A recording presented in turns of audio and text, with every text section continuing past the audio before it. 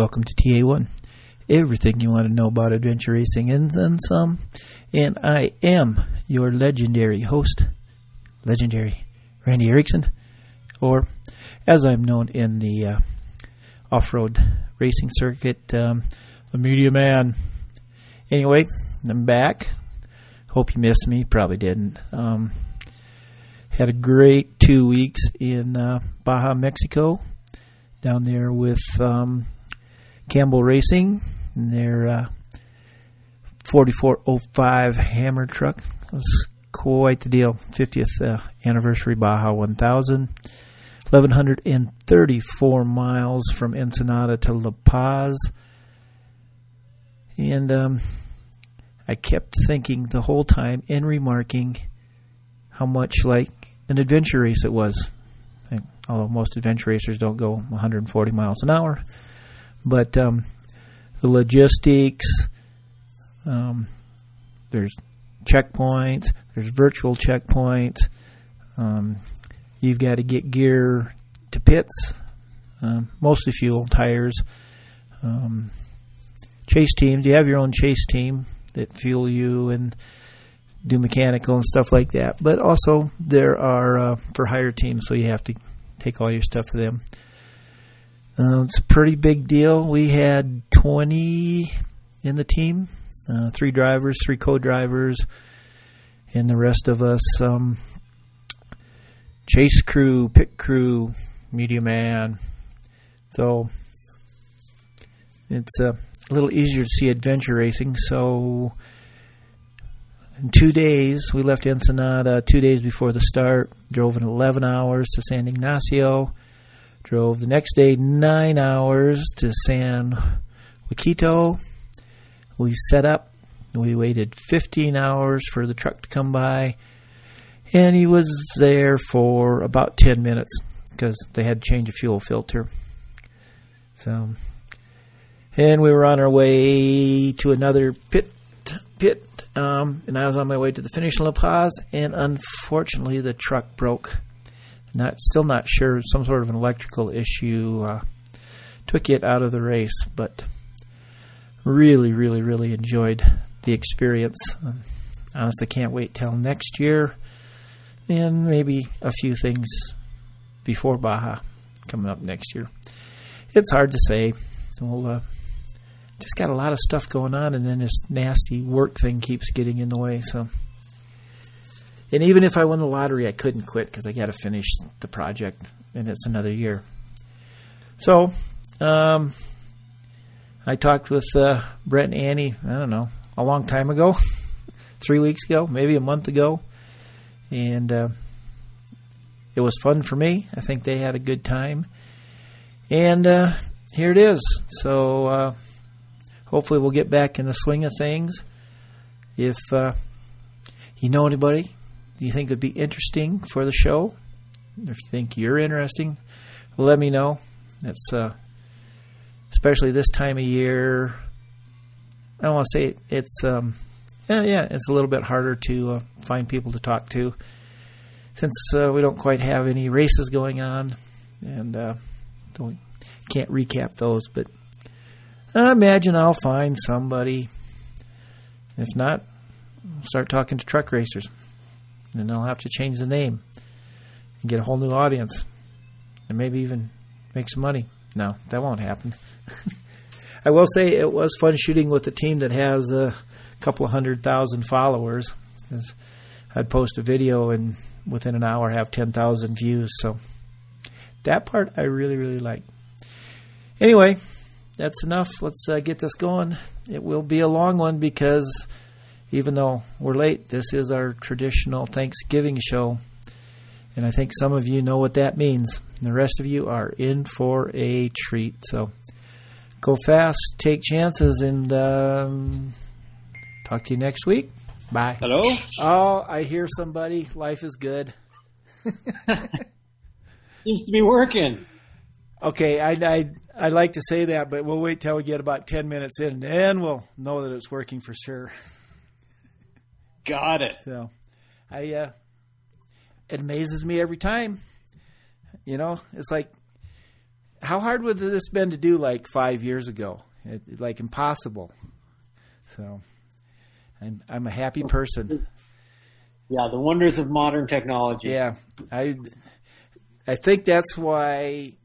Well, I don't know how Adventure Racers did it in the 90s and early 2000s. How did you find teams? How did you find races? How did you get it done? I only did one race then, and it kind of found me, and so did my team. So you did PQ. What year? I think it was 2003, 2004, the one that was out here in the San Juans. Yeah. So they found you the local knowledge. What's that? They found you who had the local knowledge, right? Well, somewhat for the paddling. It was actually a college buddy who got me onto the team. Yeah. Well, we should start by, who are you? It's a good way to start. Well, for a long time I didn't bother, and I think, well, people kind of like to know. We won't keep it a mystery till the end of the podcast. My name is Brent Molesbury, and I'm with the Quest Adventure Race team. Yeah. Oh man, Randy, can you hear that loud beep? Yeah, it's not real annoying. So it's kind of annoying for you on this side. Yeah. Sorry, these are my first words on the podcast. Annoying beep. You can introduce yourself. I'm Annie, and I'm on the Quest Adventure Race team. And I think congratulations are in order for you too. Thank you very much. Oh yeah, recently hitched. Thank you, Randy. You're welcome. And amazingly enough, you got married after you did Cowboy Tough. We had a full 3 weeks to recover. Yeah, that's not bad. So, where to start? You guys are my favorite things. You're a couple that raced together. You did worlds. Got a little history. Okay, how did you guys get started racing? I guess that's mainly my fault. As I mentioned, I did Primal Quest when it was in the San Juan Islands, and enjoyed that experience. That was my first ever adventure race. Our whole team was a team of newbies. None of us had ever done any adventure racing, and it's kind of a wonder we even made it to the start line. And then we even managed to finish the race. So that was a really cool experience. And after that, someone I knew on San Juan Island approached me because they wanted to start doing an adventure race in the San Juans, but they didn't know that much about adventure racing. And so they kind of met with me, and he was like, hey, we should do a race out here, and you can kind of design the course and do all that, and I'll take care of the rest. And so I started directing the San Juan Island Quest adventure race, and from that got more involved with adventure racing and wanted to do more races, and has kind of spurred out from there to organizing more races. And then when Annie and I met, got her involved, and her first ever adventure race was actually the San Juan Island Quest. Doing San Juan Island Quest as a team with my sister and my dad. And I'd never met his sister before, and I'd only met his father once. So adventure racing is really great for bonding. Well, I always say, one day of adventure racing is like 2 months of normal life for people. Yeah, you got your highs, your lows, your eating, your bathroom stops, the whole shebang. Sometimes you're sleeping. Yeah, you're all modesty goes out the window. You just, I tell the story of being with, I think it was Team Idaho at Expedition Idaho, who I'd never met, and after an hour we were telling the most filthy jokes and stuff to each other. So that's just the way it goes, right? Yeah, I mean, you figure out what your team culture is, and then you're in it. So, was it nerve-wracking racing with the family? It was. No, I wouldn't say it was nerve-wracking. We had some parameters set because Brent's sister couldn't run, and his dad is his dad, and so that is a bit of a governor on pace as well. I didn't have any huge responsibilities except the passport, which I actually left somewhere during the race. Oops. So, yeah. No, but it was a great day, and I had definitely never done anything like that. My history with adventure racing like we said, it starts there, and I didn't have a ton of racing experience prior to starting with Quest, and I did have a lot of adventure experience, but that was a new dimension to explore for sure. Yeah, it would. Okay, we jump around because that's the way I do it. So, Brett, when you did the first Primal Quest, if you'd have known what you knew after it, would you have started? That's a good question. Probably not. I remember it was actually Aaron Rinn, who's on Team Dart. He got introduced to a couple of my teammates and met with them before the race. And he was introduced from some of the Primal Quest staff. They were like, here, these guys are going to race and they need some help, so meet with them. And he met with my teammate Michael, and afterwards he basically called the Primal Quest staff and was like, these guys are so clueless, they don't even know what they don't know.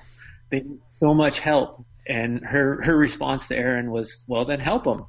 And that's what Aaron did. And he was a huge help getting us kind of where we needed to go and to the start line and through the process. But yeah, I mean, we entered that thing so clueless about everything that ignorance truly was bliss. And at the time, I don't know if we fully understood what we were doing, if we would have gone through with it. Yeah. But in the end, we were very glad we did. Well, I'm sure you were, but okay, which was harder, getting to the start line or doing the race? For us, I think the race was a little bit harder. Okay. For our support crew, because that one was supported. Getting us to the start line, I think, was the biggest challenge for them, for sure. Yeah. Like my parents and a couple other friends were up until like 2 a.m. before the race started, like pouring, various protein mixtures into little Ziplocs after measuring 4 scoops out and making sure we had clothes packed and all that kind of stuff. So for the support crew, getting us to the start line was a major achievement in that race. Yeah. So you're one of the, well, I shouldn't say one of the few people I've talked to that raced with support crews, but I don't think we've ever talked about it. What was it? What? And now, and you've done Cowboy Tough without. How are they different, other than the obvious ways? But so what? What was it like with a support crew? Might be a better answer or question. I mean, with a support crew, there's some huge benefits there because you're spoiled. You come into a transition area and your support crew is there to meet you. They're excited to see you. They've got, hot food prepared for you. They've got a nice, dry, warm place for you to sleep already set up. So you literally roll in, eat food. They're helping you take your clothes off and giving you new clothes. And then you go sleep. And while you're sleeping, they repack your bag for the next leg. And then you wake up, you eat more food, and then you just head out on the trail with a bag that's fully packed and ready to go. And I mean, during that race, we even had, friends took our clothes and did laundry for us while we were racing. So we had clean clothes to put on later in the event. Yeah. So in that sense, it was pretty phenomenal. Yeah. But then again, you had 6 more people to organize. So that's no easy task. Yeah, well, we only had one full-time crew member, which was one of my teammate Michael is his dad. And a lot of people kind of came and went. And we had the benefit in that event of basically that race was in our backyard because we were based out of Washington here. And so people would kind of come and go. One of the other guys, his dad came up to meet us at one of our transitions and rolled in with Dairy Queen double bacon burgers into the transition right as we got there, and we had the food, and then he went back home and worked for another couple days. Yeah. Well, that's nice. I mean, it's when you did that, with basically home court, were people into it? Did you get locals coming? Because I know when PQ was here in the Black Hills Badlands, it took a couple of days, but then all the locals kind of really got into it and were out there and looking at for the local team and then everybody else. So did you have that, or was it a little harder to track back then? They could track online, and so you definitely had some people following along and coming out to some of the locations for sure. A lot of the places we were at were pretty remote, so there wasn't real easy access. Although we did, you'd run into people who were real serious dot watchers and cheering teams on, like, in the middle of nowhere, in the middle of the night, just come along and somebody would be there like, hey, you guys are doing awesome. Good job. Are you team such and such? You're like, no. Oh, well, where are they? I don't know. Yeah. And would you get that? What's happening out there? And you're like, we know what's happening 5 minutes ago and 5 minutes from now within 100 yards of here. Yeah, exactly. That's about it. They have, the spectators have a way better idea of what's going on because they can follow the dots than the actual competitors typically do. Yeah, that's kind of always my favorite. Somebody will email me like, "Hey, what's happening with team?" And I'm like, "I saw him 3 days ago." Yeah. So you tell me. Yeah. So, what were your guys' background before adventure racing? I had a career as a dancer before adventure racing, and that's always been my primary, or I guess all through my 20s, that was, my instigator for traveling to any place, or it basically brought me to some amazing places, and it was also my daily movement practice and form of athleticism. And then when I stopped doing that, I was about the time that I moved to Bellingham and was just seeking movement in my day. And so I learned about all these sports that people do, like mountain biking and trail running. And I'd done cross country and track in high school, but after that I got really serious about dance. And so yeah, that's what I did before adventure racing. And I still, of course, dance at every opportunity. Yeah. Right. Well, Brett, you can sit down for a minute, because I don't think I've ever talked to an ex-professional dancer. So what kind of dance? Well, I was trained in ballet, but that is a pretty difficult field to be successful in. And so I ended up going to college and getting a degree in modern dance, and which is pretty hard to explain, honestly. It's like one of those categories that's not a category. Like, it's by virtue of what it's not. It's not ballet. It's not hip hop. It's not, traditional dance. Yeah. It's basically anything you can think of, and an exploration of movement. Yeah. So would you go travel and dance with companies, or teach or workshops, or how do you what I really want to know is, how do you make a living being a modern dancer? Yeah, you eat beans and rice. I did all those things. I was able to have, I would say probably quarterly work with a company, but in between that, I did freelance projects with other choreographers, and I did some of my own choreography, and I would teach like dance classes at dance studios, as well as performing arts high schools and dance programs in colleges. And so just a patchwork of all of that was kind of how I made it work. Yeah. And the cool part about it was, I couldn't be really in one place and piece all of it together. Mm-hmm. So it did involve quite a lot of traveling, and I was able to go on a couple tours over to Europe. So that was pretty cool. Yeah, it is cool. I had a really good. I had a really good question I forgot, but I have a really good question that I remember. Who has the gnarliest feet, dancers or adventure racers? Man, it's a tie, I would say. I think the trench foot does not happen to dancers, but the deformity, adventure racers cannot hold a candle to the deformity of a dancer's foot. So, that doesn't even sound nice. So no, neither does trench foot. Neither one is good. It is. And I remembered. So you danced 10 years roughly?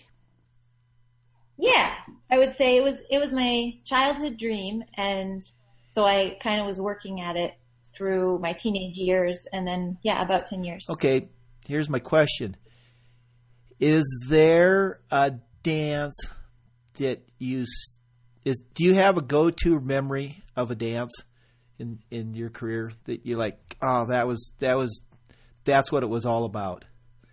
Yes, definitely. Well, don't say yes, definitely. Tell me about it. Okay.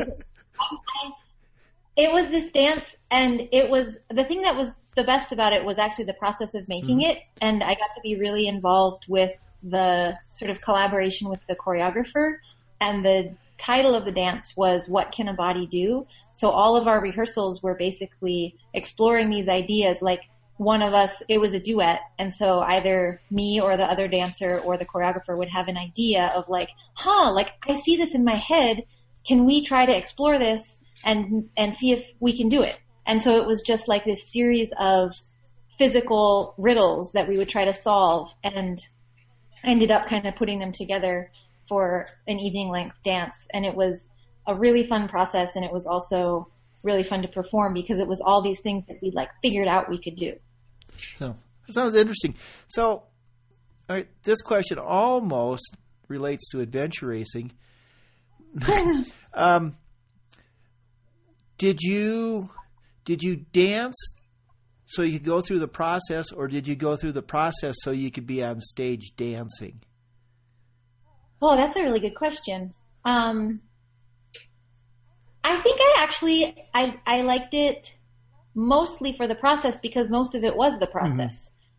Like backcountry skiing, 90% time you're hiking, 10% you're going down. Same with rehearsals and performance, pretty similar ratio. And I was always mostly drawn to doing a project by the prospect of who I was going to be in the studio with for all that time. And that was the bulk of it. Yeah, you don't want to dance with a jerk. Exactly. Yeah. So, okay, one more dance question, and then probably some more because I'm like that. Where's the most bizarre place you ever gave a performance? Oh man, probably we made a dance. Well, so we were on a tour in Latvia, and we performed there in this beautiful theater. But then we also were in the process of making a dance film, which we filmed at an old prison that was no longer, there was a abandoned building left over from the Soviet occupation of Latvia. Okay, that's cool. So where's that at? I want to see that. Oh man, it's on Vimeo. Is it? I'll send you a link. Yeah. Well, you got to send us a link so we can all see it. Okay. I'll see if I can. It might be copyrighted. Anyways, I'll work on it. Okay. That'll be fun. And just if you weren't going to ask, Brent is also a very good dancer. Yeah, but did he ever dance in a prison in Latvia? Doubtful. No is the answer to that. So you're not, Brett, you're not like, I was going to say guys, but like me, that's like, no. I'll just sit here. I don't want to dance. No, I enjoy dancing. I just don't have, I'm slightly intimidated dancing with Annie because of the background that she has. Well, you know nobody's looking at you anyway. That's a good point, actually. The focus is generally not on me anytime we're dancing. So I guess you're there. We'll let you talk a little bit now. So what was your background before you got roped into Primal Quest? I grew up doing kind of multiple sports, did a lot of running and biking, played a lot of soccer growing up, and then did a lot of skiing basically. And then leading into Primal Quest, I'd kind of established a pretty good lifestyle as we like to term it, a seasonal migratory recreational worker. Ski Spent bums. Well, summers I was guiding sea kayaking in the San Juans, and winters I was ski patrolling in Utah. And I just bounced back and forth doing that for 5 years full time. And yeah, that was fantastic. And then from that, like with the running, it kind of naturally progressed, particularly where we live here in Bellingham. It was a pretty natural progression into trail running and then doing some ultras, and the mountain biking around here just sucks you in as well. And so started doing more and more of that stuff and eventually put it all together into racing. Yeah, cool. Personal question. How'd you guys meet? We actually met. I was teaching a wilderness medicine class, and Annie was one of the students in the wilderness medicine class. Yeah. And after the class was over, we had been talking some during the class. Annie was new to the area, and we'd been talking about trail running. And after the class was over, Annie was like, "Oh, we should go trail running sometime." And I was like, "Yeah, when do you want to go?" And she was like, "How about tonight?" And so our first kind of hangout time outside of class was a night trail run. That's a good sign. I thought so. Yeah. My headlamp died. That was pretty more. I was like, oh boy, like first impression, so underprepared. Oh yeah, it's like, oh, my headlight died. What do we do now? Yeah. Well, we were back their way, so the answer was keep running. Yeah. Yep, I believe you. So, all right, we're just switch gears because it's the only way I didn't know to do it. Tell me about Cowboy Tough. This is my favorite part because then I can just listen to stories. Oh man, if we start rambling, reel us in though. I Okay. love rambling, and quite honestly, the people that listen, I think do. They tell me they do. So. All right, then we'll just let her Yep. flow. Cowboy Tough was my first expedition length race. I'm actually I wouldn't call myself a very experienced adventure racer at all. So, this was my first big one, and I honestly was not even expecting to enjoy it at all. And I wanted to do it because I guess when I say enjoy, I was like not expecting type 1 fun. I was sort of thinking, well, we'll see how this goes, and when it's over, I will know if I want to do another one. And I suspect that I might not, because it sounds like it might be pretty full of suffering, and I don't know about that. So anyway, I really liked it. What? So I went. Okay, you're not rambling, but I'm going to stop you. What had you thinking that it was going to be a sufferfest? Was it the length, or just not having done it, or what? I think it was just, there's really no way to crumble the cookie other than it is going to be a sufferfest to an extent, and I knew that, and I'm okay with that, and I do plenty of things that are like that.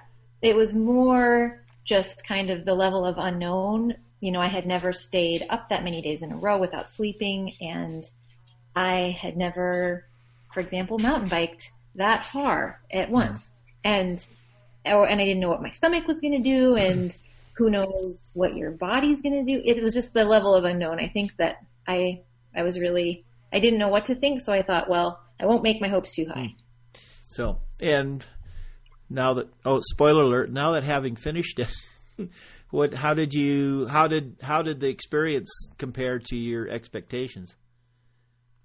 Oh, so here Aaron Rinn gets to come back into our story again. So he's the guy from Dart who mentored Brent's team at their first Primal Quest, and he does a fair bit of training with us because he lives in our area, and he, on one of our big training treks before, maybe like a month before the race, I was already super nervous about it, and we were chatting, and he was kind of imparting his wisdom, and he's like, well, all I can tell you is the stuff you're worried about, the stuff you think like, these are my top 5 things I'm most worried about, that stuff is going to be absolutely nothing, and you will have a top 5 list of things that you did not even think about at all. And that definitely happened. Yeah. Yeah. So, okay, what was number 1 on the list of things that you worried about and the things that really happened? I kind of worried about, like, I had sort of a niggling knee injury that I was worried about, and that was not a problem whatsoever, which was awesome. I didn't really think about what would happen to my tongue. Yeah. It was terrible. I mean, it's pretty minor in the scope of things, but when you have to eat every hour, it's it's kind of rough. Yeah. And yeah, so that was number 1. I think the other one was just, and I sort of knew this was going to happen, but blisters on my feet. I knew that was going to happen, but I hadn't spent a lot of mental energy worrying about it. Anyway, the tongue thing was the weirdest thing. And the other thing that nobody, the dirty little secret of expedition adventure races is that it takes like 3 weeks for your hands to get clean. Huh. Maybe I just didn't even notice that. Oh, I've seen that a lot where it's just like, for me, it's not even comparable, but it takes me like a week before like my fingernails are clean, so you're just a clean person. No, I think I have a low standard. Okay. So what did you guys do when the gun went off? Ran pretty fast. We ran as fast as we could. Did you really, or did you kind of mellow, or did you plan on it, or just get sucked in? We ran absolutely as fast as we could. I kind of did some calculations in my head, and it was basically, well, we have 3 miles here that we're running in the prologue without any packs or anything. So that's short, so that'll be over quick, and everybody's going to be going fast anyways. So we'll go fast, like we're pretty strong running typically. And then we got 7 miles of flat with packs on. So we can run that pretty fast, because once we're done with that, we got 20 miles in the pack raft for the lakes to recover. So we hit that initial 2 legs of the race pretty hard. And I think that actually worked out all right for us. Yeah. Well, do you think just get you going, get you fired up, or do you think it really actually made a difference, like time cuts, did that affect the race, 2 days later, do you think? No, I don't think it affected it 2 days later. Okay.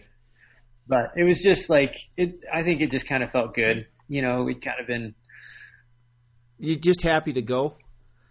Yeah, just happy to move.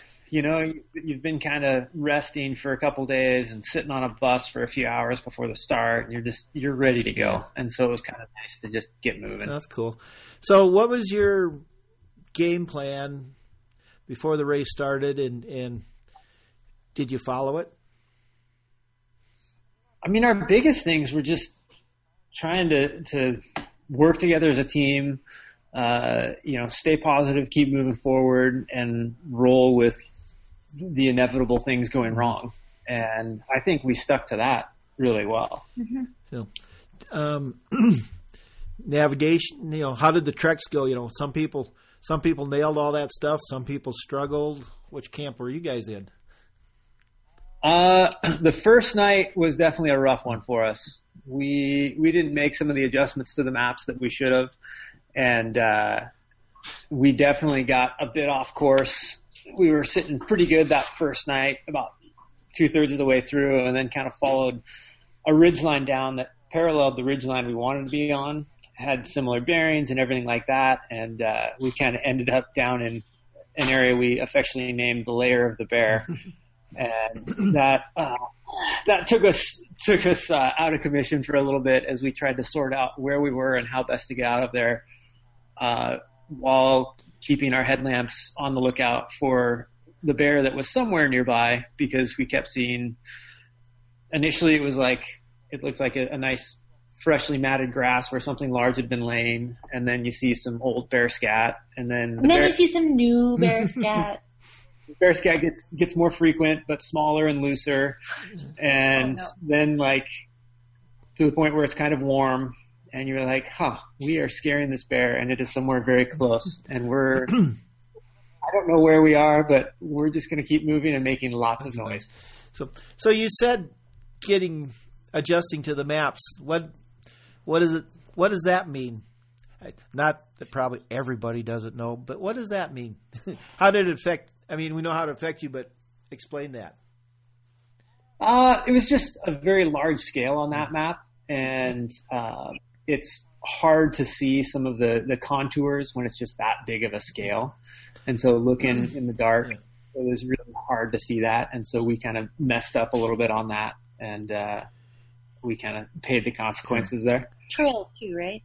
Yeah, and a lot of the trails that, like, you'd look and there'd be a trail on the map, and then you'd find a trail that kind of looked like that, but then turned out wasn't the actual trail, and other trails that you would find in real life weren't on the map at all. Yeah. And so making those adjustments, we just needed to make the mental flip. And once we did that, the navigation actually went pretty well for us. That's not bad. Yeah, I mean, I think, especially in the U.S., that it's almost a black art to knowing which trails are actually on the map and which ones aren't. Yeah, it's very true. And I would guess if you were at home, even if it's a new area where you haven't been, you kind of have a feel for that. Because I know here in the Black Hills, you know, if I'm in a new area, which there aren't very many anymore, but I can tell if, this one's on the map. No, this one isn't. It's just a thing. I don't know how to explain it. Magic. Yeah, I would agree. Yeah. And like you say, around in your normal neck of the woods, like, you know that, if you go down in this valley, like, it's going to be around here, like, that valley is going to be totally overgrown, so we should probably stick to a ridge line. But you get there in Wyoming and certain areas, you know, the valley is super easy travel. Yeah, but not always. Yeah. So one of the most important questions of the whole race is, do you guys do shots? We did not. We did not. We hit that. That was such a rough time if we got there. Yeah. That was about 3:30 or 4 in the morning when we hit there, and we were freezing cold, and it just, did not sound appealing. Yeah. I've said this before. It's my only regret of the race is that taking the shots this year was very, very anticlimactic to the way it's been other years. How has it been before? In the prologue. So, dang. When it was in the Bighorns, they actually went into this 150-year-old bar, and it's within, you know, they could go any way they wanted in the prologue, obviously, but I mean, there's 20 teams coming in there, and it's this cool old bar. And the first year when it started at South Pass City, they actually were in the bar doing the shots in there at the pool table. So, and in Douglas, it was in the bar that used to be the brothel. So nice. Our bartender was actually sleeping when we got to that. Yeah. we had to wake him up. Yeah. And you're not the first. That's not the first time I've heard that. So, but yeah, I don't blame him. It's been a while since he'd seen anybody. Yeah. So, how did you feel about your time? Did you guys have a schedule, and did you kind of keep at it? I think we did pretty well. Wait. The first night, we definitely got that first night getting lost in the lair of the bear. That set us off kind of what our initial schedule was. But from there on, like, we pretty well stuck to. No, you don't think so? I don't think so. So, because we had an initial spreadsheet where we gave estimates in hours as to how long we thought each leg was going to take. based on the sort of parameters that they'd given us on slowest times and fastest times. And because we wanted, and so I was packing the food calories per hour. So it was like very important to be familiar with these estimates. Yeah. And I would say most of the legs were longer than we had estimated. And that was an interesting mental challenge for sure. We didn't run out of food at all, but it's something to grapple with when you're expecting to be out there, and you sort of look at your watch when you start and you know that this was the estimate, and then that time passes by and you realize you are still going to be out there for quite some time. Do you think that that's going to affect next time you expedition race? Do you think you'll, estimate your time a little slower so you don't have to deal with that, or does it not matter because you've dealt with the disappointment of not being on time and know how to do that?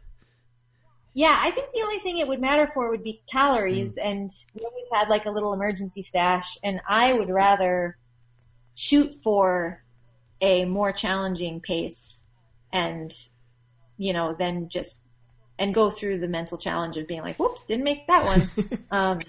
So. And then to basically underperform to our capacity. You know what I mean? Yeah. You're going to go for it. Yeah, exactly. So, I like your attitude.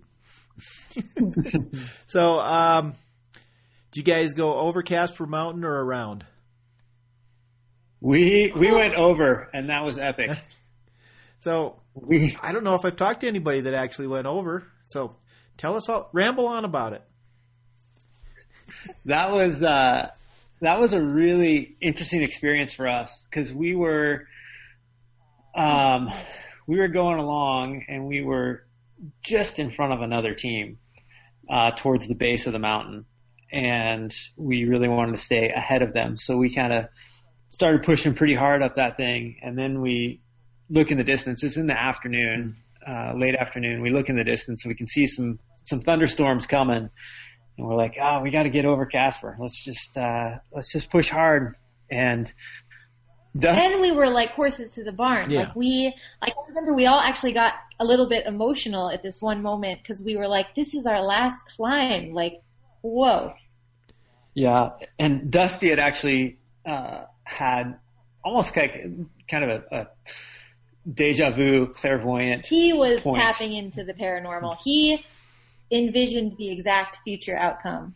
He was like, so I had a dream that we were right here, and what happened in the dream is we biked up here and the weather got really bad and it rained on us and it was really nasty. But then once we got to the top, it was nice as we went into Casper. And, we're kind of like looking around at the thunderstorms we were like, coming. yeah, Dusty, we kind of think it's going to get bad too based on these clouds coming. But the crazy thing about it was that he did specifically say, we're on this dirt, muddy road right now, and at the top it's going to change to pavement, and we're going to be fine, at least according to my dream. And exactly that thing happened, which was pretty crazy. Wow. That's weird. Yeah. We had to get to the pavement, and we were about 2 miles shy of the pavement when the thunderstorms hit, and the dirt turned to just clay, sticking to every possible piece of your bike, to the point that the wheels wouldn't turn. There was multiple inches of clay stuck to everything, and so we had to walk the bikes through the sagebrush along the edge of the road. And you couldn't get the clay off. I mean, it was like each bike weighed 80 pounds of clay. Yeah, I think I've experienced that in the day. I understand that, but if you haven't, it's hard to believe. But yeah, I mean, it'll triple the weight of your bike, and there's just nothing you can do. So, yeah, instantaneously. Yeah. And luckily we found a giant puddle right where the road went from dirt to gravel where you could actually ride again. And so we spent probably 15, 20 minutes just scrubbing all the mud off our bikes in this puddle. Yeah.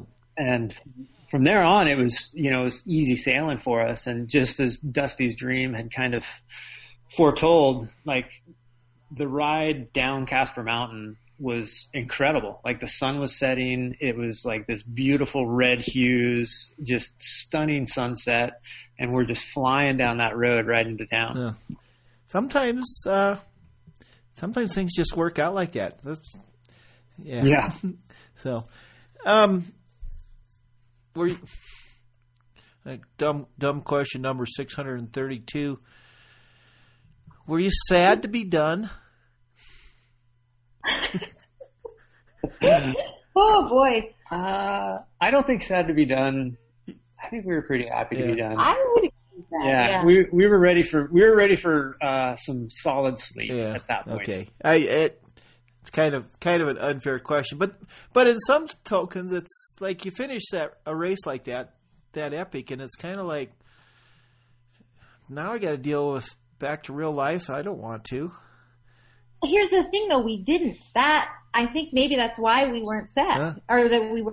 Yeah, because I was thinking through this whole race. I was like, if I survive this, I get to marry Brent in 2 weeks. Then we just had a good sleep, had a few milkshakes, had some pizzas, and then started getting excited for our next thing. Oh, that's okay. Yeah, I will grant you that getting married is probably more exciting than finishing a race. It was a tough contender for sure. It was just a pretty dynamite couple of months. Which took longer to get over, being hungry or sleepy? I would say sleepy. Yeah. The hunger, you could fill that void fairly easily. The sleep deprivation took a little longer to fully recover from. Yeah. So I've actually talked to people that said it was the food that's getting full. So it's interesting that you guys are all different. How about that? Yeah. So, tell me about your wedding. I did stalk a little bit and see it was outside. Oh yeah. So. We found this great tree, like a giant old growth western red cedar that starts as one trunk. It's like it comes out of the earth, the roots go into the earth as one trunk, and then it branches into two, sort of midway up. And so it felt like it was a great sort of symbol of the unity of our partnership, is that we sort of stand with our feet in the same ground, but as individuals next to each other, sharing our experience of the world. And so it was this really great grove around this tree. And a bunch of people came. And it was great. Yeah. And it was just like a very accessible trail. So our, people of all abilities could get into the grove. It wasn't like, it would always be nice to get married in a high place on a mountaintop or something like that, but that's not available to all friends and family. So this was a great spot that still felt very wild, and also people were able to get to easily. And then we had a big piece of land that people were able to camp on, so we kind of were out there for the whole weekend, and there was a lot of dancing, as you might imagine, since I love dancing so much. So. Had a great live band that played, and it was a fantastic weekend. That sounds very romantic. It was great. Cool. I'd get married again. Only to break it. All right, so you do Cowboy Tough, you get married. So what have you been doing since you got married? Been racing, been playing, all those? Well, we all of those. Yeah, we got married September 9th. And then one of the adventure races I organized was September 30th. So basically got married. We went on a honeymoon where we did a lot of biking and trail running and poking around. That was awesome. And then crunch time to get ready for the race that I organized. And now we're back at planning and getting back into somewhat real life. Yeah, it's definitely real life at this point. Yeah. So are you guys, from an athletic, this kind of not athletic, say like racing, this kind of your downtimes, recharge, and then what do you think you're going to do next year? We've been discussing that a little bit with Annie's schedule. Annie's finishing up her physical therapy program. Mm-hmm. She'll be graduating in June, and so she'll be probably getting a job, and that might limit the bigger races. So I think for the two of us, we may be more looking at some of the 24, 36-hour races rather than an expedition length race next summer. Okay. So, well, you're going to have a nice one pretty close to you. I know. It's down the way. Yeah. Is that before or after graduation, though? Unfortunately, it is 1 week before graduation. So I'm not sure what things are going to look like at that point, but it's definitely on the radar. That's for sure. Yeah. So I'm suspecting that those guys are going to put on a hell of a race. Be my guess. Yes, I would agree. So, but that said, job, real life. Sometime you guys will do another expedition race, right? I think so. Yes. Yeah. So, yeah, and we'll definitely send a Quest team. We might not be on it this year, but we'll probably send a Quest team to Primal Quest up in Canada and Expedition Oregon. Yeah. Yeah. Well, it's kind of like those two races are like, what, half a day's drive for you? Yeah. It's pretty handy. Yeah. How do you not go to those? So, anything else? Well, yeah. What else? We might tell me.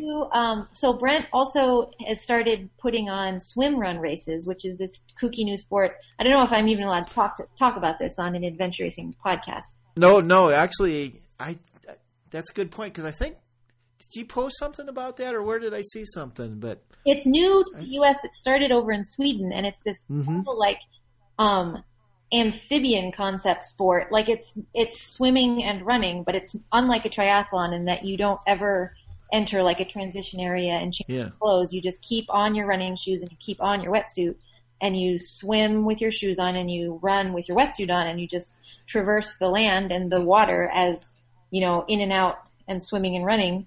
It's pretty cool sport. And I did the first one last spring here in Bellingham, and there's going to be a couple other ones on the calendar, one in Seattle and one in out in the San Juan Islands on Orcas Island.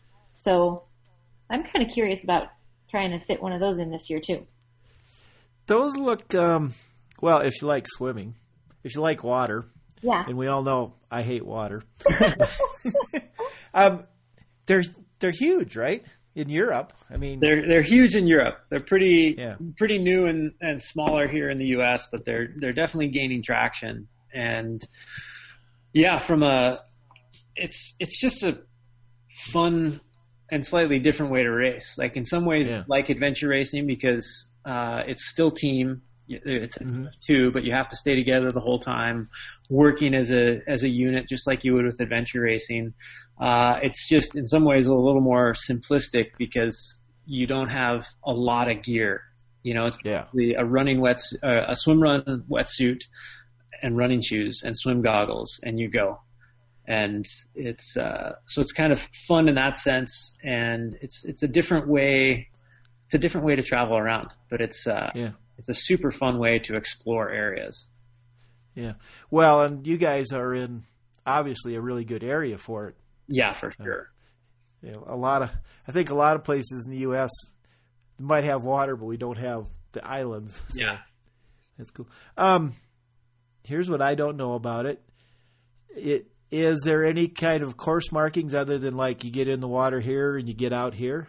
There are some course markings. It's still advised. Participants still have a map though. Okay. So there are some course markings, so it's not quite as much navigation as a typical adventure race, but you have a map to kind of help make sure you're headed the right direction. Yeah. So cool. It's already the next big thing in Europe, so maybe you guys will make it the next best big thing here. Well, hopefully it'll be fun, and ideally it can even help build adventure racing a bit and get some of the triathletes who have been hesitant to do adventure racing. Once they start doing swim run and hear more about adventure racing, they'll. Yeah. All right. just a couple of more questions, maybe, I think, because I got to pack. Where are you going? I leave Tuesday for 2 weeks. I'm going down with a team to cover the Baja 1000. Oh, cool. That's awesome. Wow. So, and I'm doing the adventure race thing. All my data cards are cleared and batteries are charged, but that's as far as I've gotten so far. It's a good start. It's a good start. What's adventure racing like in the Northwest? I mean, we got Bend Racing. I want to say Yoga Slackers, Bend Racing, whatever they're called now. How in Quest? Do you guys have a fair amount of racers? Yeah, how's the scene? We're trying to build it up. It's certainly not as popular as it is in like the Midwest or the East Coast, but we've got a pretty good scene. And Bend Racing, ourselves, and another race organization called Crank Events, which is based out of Seattle, have created the Cascadia Race Series. So we have a 10-part adventure race series between the three of us, with everything from 6-hour races up to the 30-hour race that Bend has. And it's a point series with a $3,000 cash prize purse for the top 3 series teams in the co-ed division. Yeah. Well, that's cool. That's a good scene. Are you finding, people are coming for the 6-hour and eventually moving up to the 30? You're definitely seeing a lot of people like kind of start on those shorter ones and get excited about adventure racing, wanting to do the longer ones and kind of working their way up, which has been it's been fun to see. And the terrain that we have out here for putting on these events is pretty phenomenal. So it's cool to come do the events either here in Bellingham or go out to the San Juans and do one of our events, or the Crank events. They usually do some in and around the Cascades, like just east of the crest, so it's drier. And then Bend has, some fantastic terrain down there that they put their races on. Yeah, sounds like maybe eventually you guys will catch up with Missouri. I think it's great, but I find it funny that the hotbed of adventure racing is the Midwest.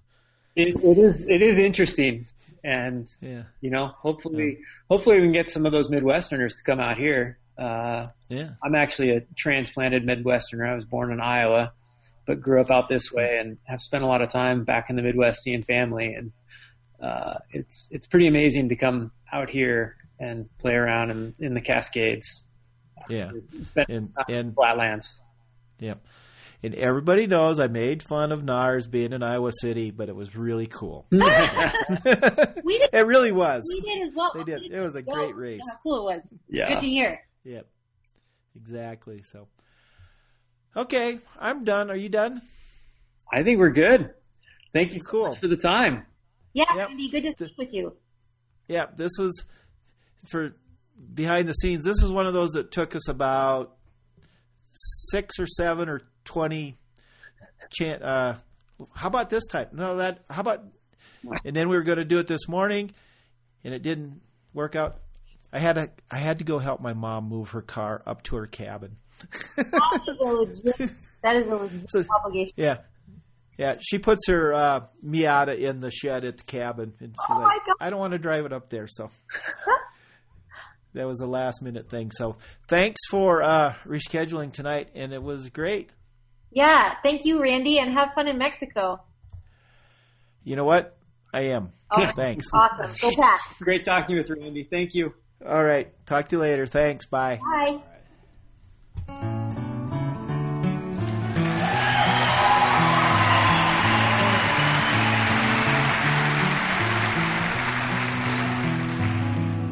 Sounds like you might have heard this before.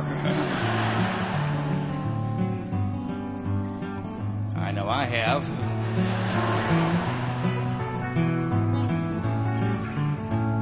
That's because this song is called Alice's Restaurant.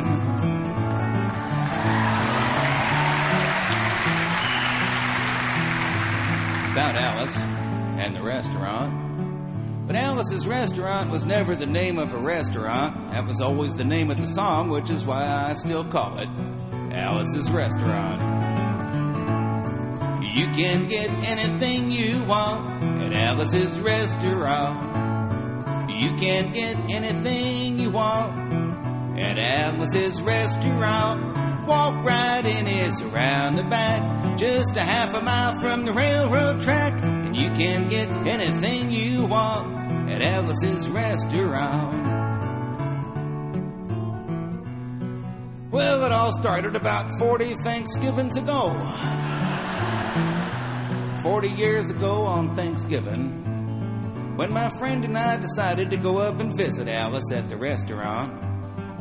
But Alice didn't used to live in the restaurant. She used to live in the church nearby the restaurant, in the bell tower, with her husband Ray and Facha the dog. And living in the bell tower like that, they used to have a lot of room downstairs where the pews used to be. And seeing as how they took out all of the pews and having all that room, they decided that they didn't have to take out their garbage for a long time.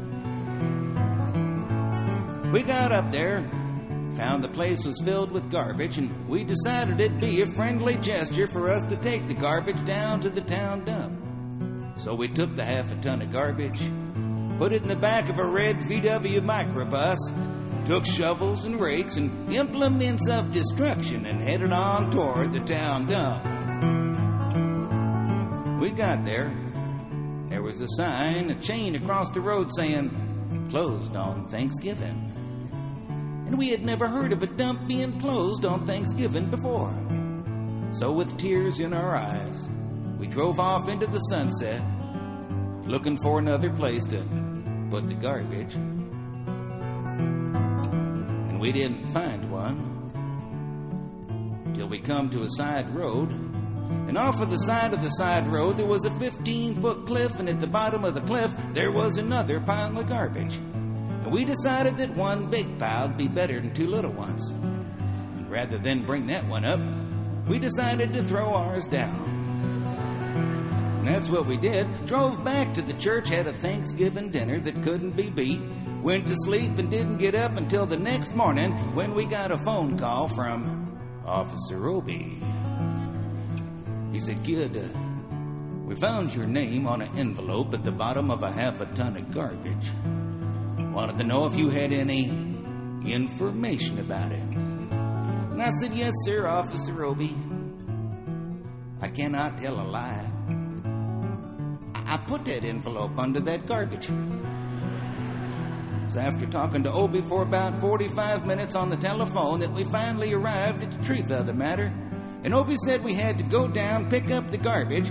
We also had to go down and talk to him at the police officer station. Now, friends, there was only one of two things that Obie could have done at the police officer station. And the first thing was he could have given us a medal for being so brave and honest over the telephone, which wasn't very likely. We didn't expect it. And of course, the other possibility was that, well, he could have bawled us out and told us never to be seen driving garbage around the vicinity again, which is what we expected. But when we got to the police officer station, there was a third possibility that we hadn't counted on, and we was both immediately arrested, handcuffed. And I said, "Obie, I don't think I can pick up the garbage with these handcuffs on." He said, "Shut up, kid. Get in the back of the patrol car." And we sat in the back of the patrol car and drove to the, quote, scene of the crime, unquote.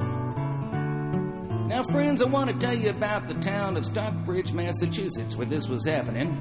They got 3 stop signs, 2 police officers, and 1 police car.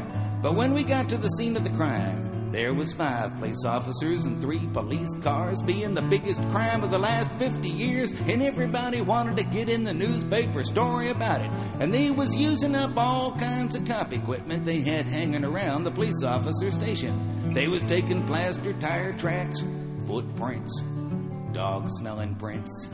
And they took 27 8x10 colored glossy pictures with circles and arrows and a paragraph on the back of each one explaining what each one was to be used as evidence against us. They took pictures of the approach, the getaway, the northwest corner, the southwest corner, and that's not to mention the aerial photography. When it was after the ordeal, we went back to the jail. Obie said he was going to put us in a cell. He said, "Kid, I'm going to put you in the cell. Give me your wallet and your belt." And I said, "Obie, I can understand you wanting my wallet, so I don't have any money to spend in the cell. But what do you want my belt for?" He said, "Kid, we don't want any hanging." And I said, "Obie, did you think I was going to hang myself for littering?" Obie said he was making sure, and friends Obie was, because he took out the toilet seat so I couldn't hit myself over the head and drown. Took out the toilet paper so I couldn't bend the bars, roll the toilet paper out the window, slide down the roll, having to skate and get away. Obie was making sure, all right. And it was about 4 or 5 hours later that Alice... Remember Alice? This is still the song about Alice. She combined with a few nasty words to Obie on the side. She bailed us out of jail. We went back to the church, had another Thanksgiving dinner that couldn't be beat. Went to sleep and didn't get up until the next morning when we all had to go to court. We walked in, sat down. Obie come in with the 27 8x10 color glossy pictures with the circles and arrows and a paragraph on the back of each one explaining what each one was to be used as evidence against us, and he sat down. A man come in, he said, "All rise," and we stood up. And Obie stood up with the 27 8x10 color glossy pictures, and the judge walked in with a CNI dog. We sat down. Obie looked at the CNI dog, and then at the 27 8x10 color glossy pictures with the circles and arrows, and looked at the CNI dog. And Obie began to cry. Because Obie come to the realization that this was a typical case of American blind justice. And there's no way the judge was going to look at the 27 8x10 colored. Well, it didn't matter. Because we was fined $25 each, and we had to pick up the garbage in the snow. Of course, that's not what I come to talk about or nothing. Just thought I'd mention it. Thought I'd talk a little bit about the draft. Now, a lot of people think that's just from years ago. But tell that to the guys who've been called back after all that time.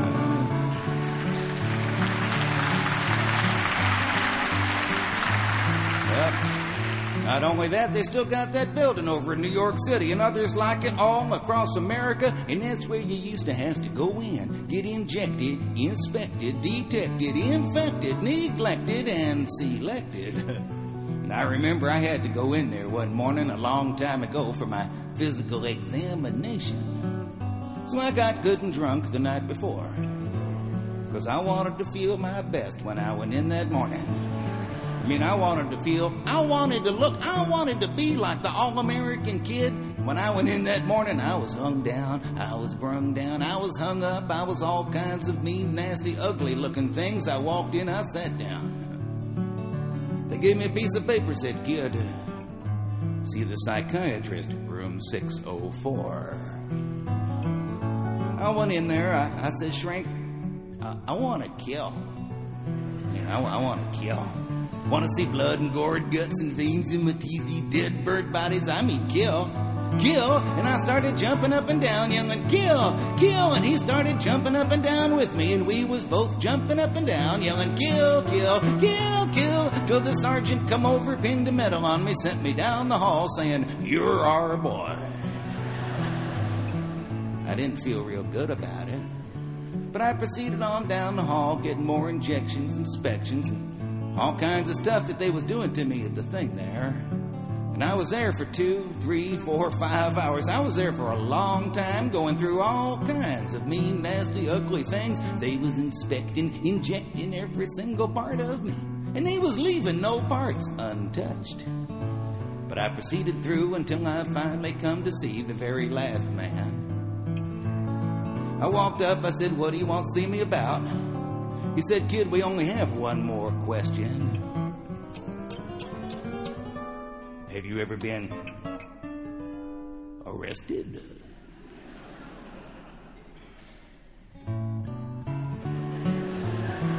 I told him the story of the Alice's Restaurant massacre with 5-part harmony, full orchestration. He stopped me right there. He said, "Kid, did you go to court?"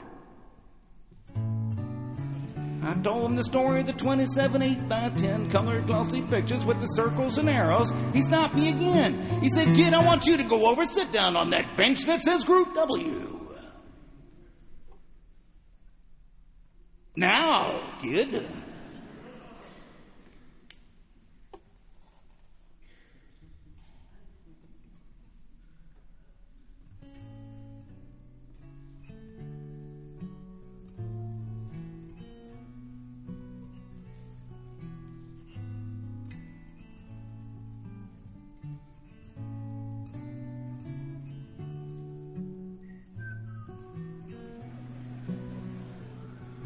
Over there, Group W.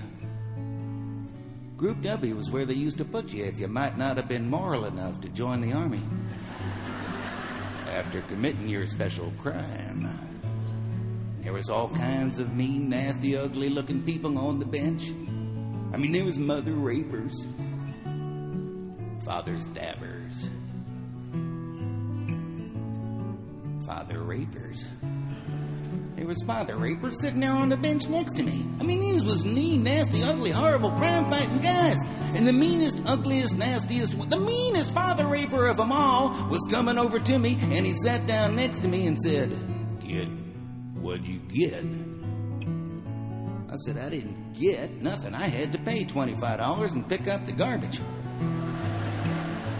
He said, "Kid, what was you arrested for?" I said, "Littering." They all moved away from me on the bench there. Till I said, "And creating a nuisance." And then they all come back and shook my hand. We had a great time on the bench talking about crime, mother stabbing, father raping. We were smoking cigarettes, all kinds of stuff, having a good time. Till the sergeant come over. He had some paper in his hand. He held it up. He went like this. He said, "Kids, this speech paper got 37 words for them senses. Want to know time, the crime, detail, the crime you got to say, pretend tune about the crime. The rest of the officer's name, kind of thing you got to say it." He talked for 45 minutes, and nobody understood a word he said. But we had fun filling out the forms and playing with the pencils on the bench. I wrote down the massacre like I was supposed to, and I put down my pencil. Turned over the piece of paper. And there on the other side of that piece of paper, away from everything else on the other side, I mean underlined and capitalized, read the following words. "Kid, have you rehabilitated yourself?" I went over to the sergeant. I said, "Sergeant, you got a lot of gall to ask me if I've rehabilitated myself. I mean, I'm sitting here on the Group W bench. I'm sitting here on the Group W bench because you want to know if I'm moral enough to join the army, burn women, kids, houses, children, villages after being a litter bug."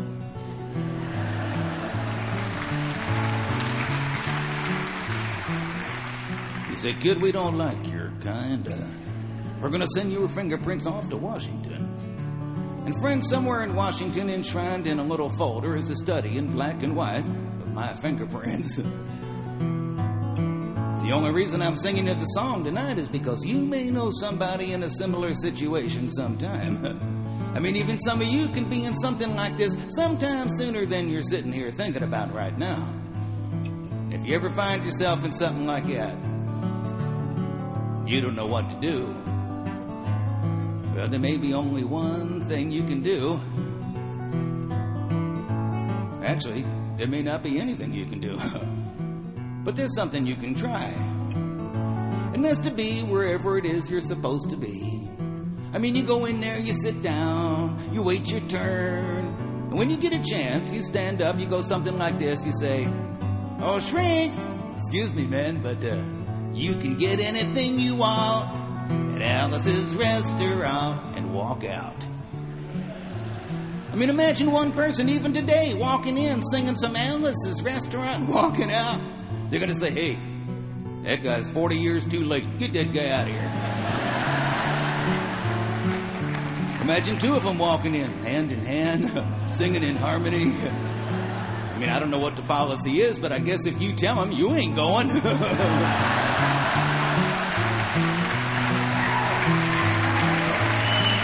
So, imagine 50, maybe 50 people a day going in singing some Alice's Restaurant and walking out. Friends, they might think it's a movement.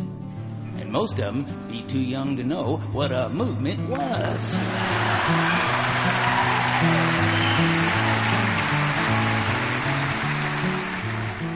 But that's what it was. It was the Alice's Restaurant anti-massacre movement. That's what it was, that's what it is, and I guess that's what it's always going to be. And all you've got to do to join is to sing it with me as it comes around again on the guitar. With feeling. You can get anything you want at Alice's Restaurant. You can get anything you want at Alice's Restaurant. Walk right in is the roundabout, just a half a mile from the railroad track. You can... No. You can't start singing louder just at the end. You would have thought after all this time, you would have learned by now. You want to end war and stuff, you've got to learn to sing loud all the time so people can hear you.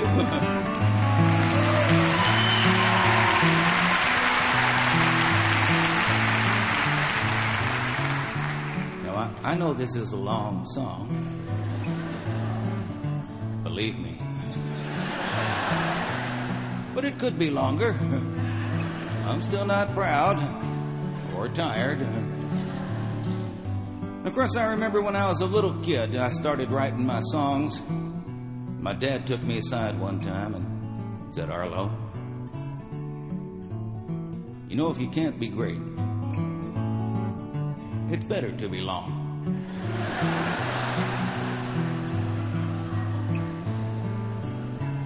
I'm still thinking about that. Anyway, when it comes around again, maybe you can help me out. Here it comes. You can't get anything that's better at Alice's Rest, except in Alice. You can't get anything you want at Alice's Restaurant. Walk right in its roundabout, just a half a mile from the railroad track. You can't get anything you want at Alice's Restaurant. Da da da da da da da. At Alice's Restaurant.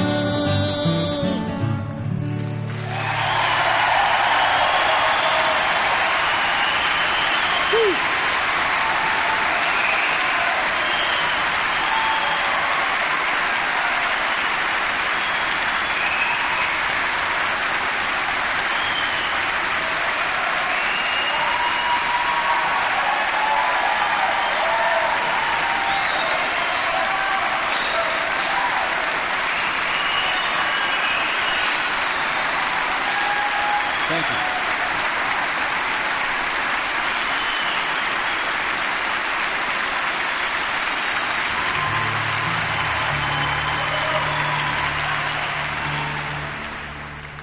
Thanks so much.